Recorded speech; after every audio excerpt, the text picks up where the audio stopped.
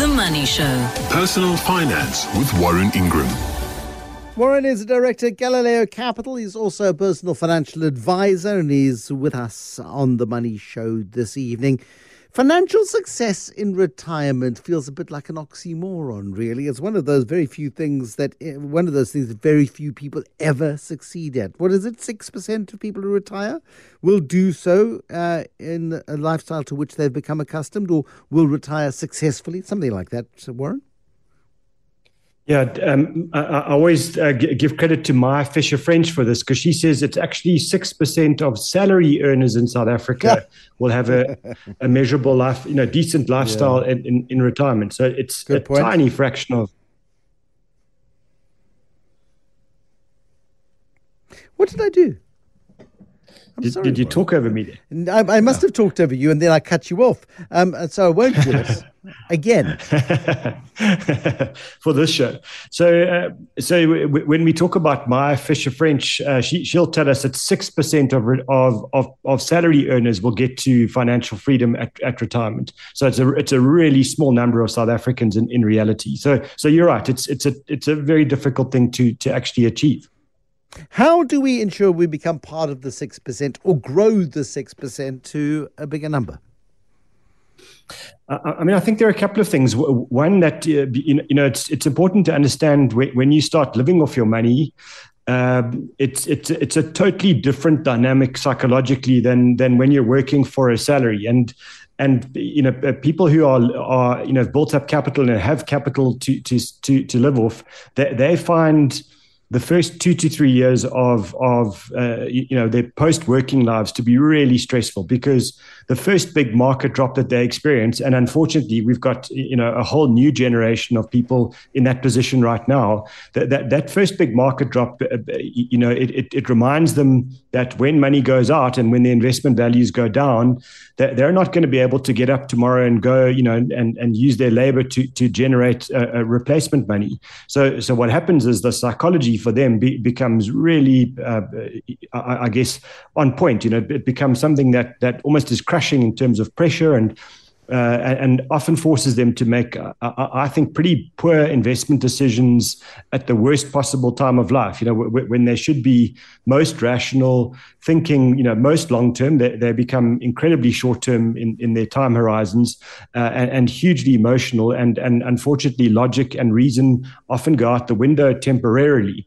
So I think the first thing is understand that when you're in this position and markets are going down, almost the worst thing you can do is make a major change to your investment strategy. That actually applies to pretty much all of us. It doesn't matter if we're building up money or living off our money. When markets are falling dramatically, making a kind of a complete change in your investment strategy is really probably going to be the worst thing you could possibly do. In most instances, actually just staying the course and sticking to the strategy you had before the market drop will be most rewarding for you, and making any changes will probably be punishing to your investment returns. So if you are going to make changes, there need to be changes based on something changing in your life, not because of market conditions. And I think that's probably for me an absolute key point, and a key mistake that I see people making in times like this is they just need to take action. They need to do something because the markets are down. They have no control over markets. They have no control over currencies or bond markets, or what's going on in terms of news flow. And so the only sense of control that they have is to change something in their own investment strategy. And most likely, if the investment strategy was good before the market crash, the investment strategy was built for market crashes, and therefore should not be changed, almost under any circumstances, and unless your own personal circumstances change. So I think that's a big one.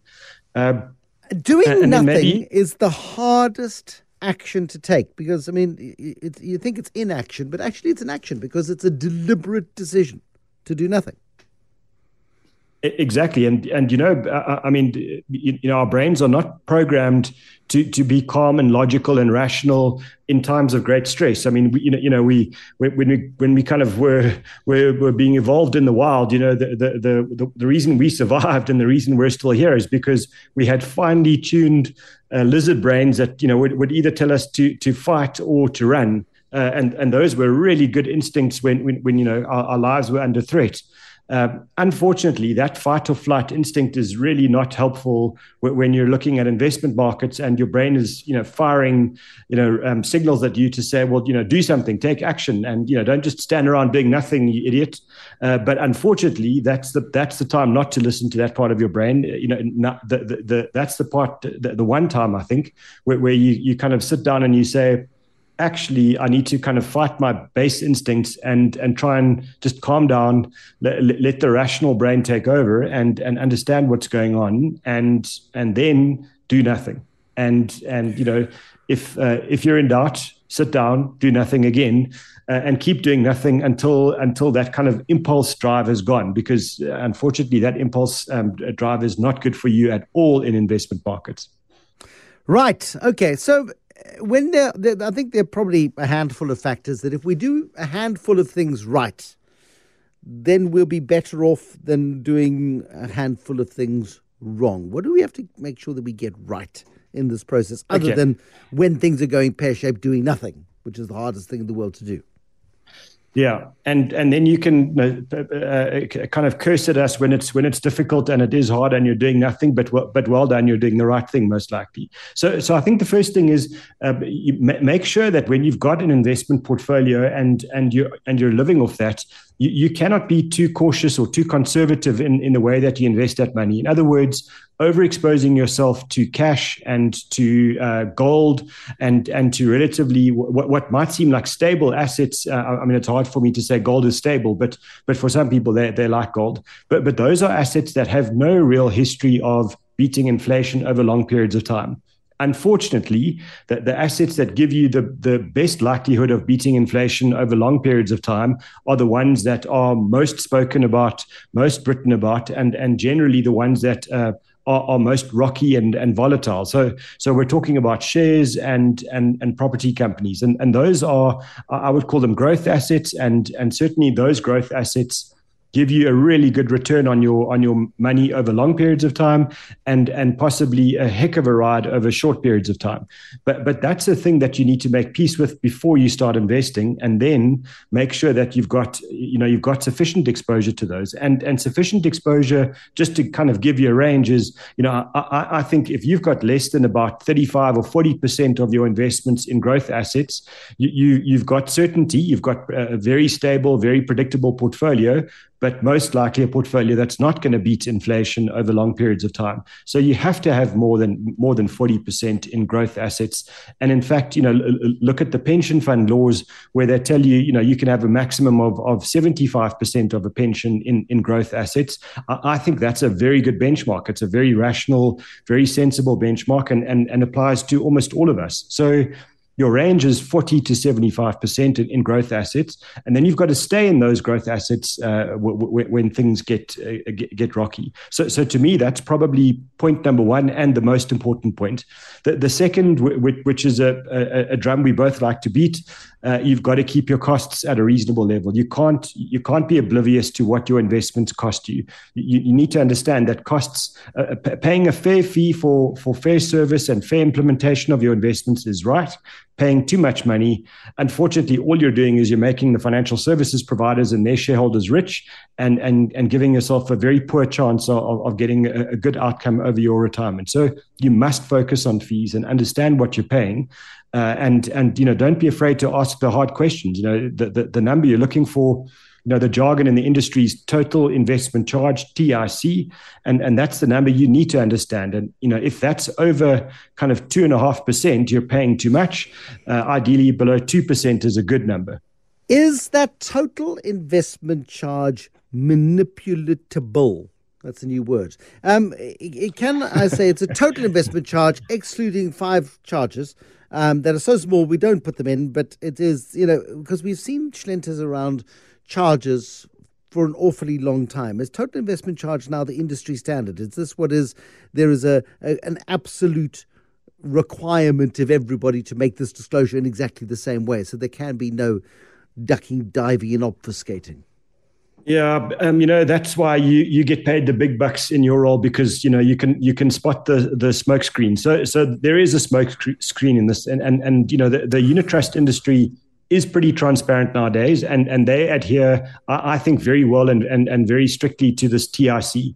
But then you go and look at the beloved insurance companies, and they don't like that number, so they'll use something called a reduction in yield or some other kind of a smoke screen, and then they'll say to you, that over 1 year your costs will be one number, but over 5 years, if you stay in, it might be a smaller number. So unfortunately, it's not absolutely transparent. But I think when we're dealing with pure investments, especially in the unit trusts or shares or exchange traded fund space, then I think TIC is a good measure, and certainly one that you can rely on fairly well, Bruce. I would like to have an ATIC number, absolute total cost of investment, or whatever it is.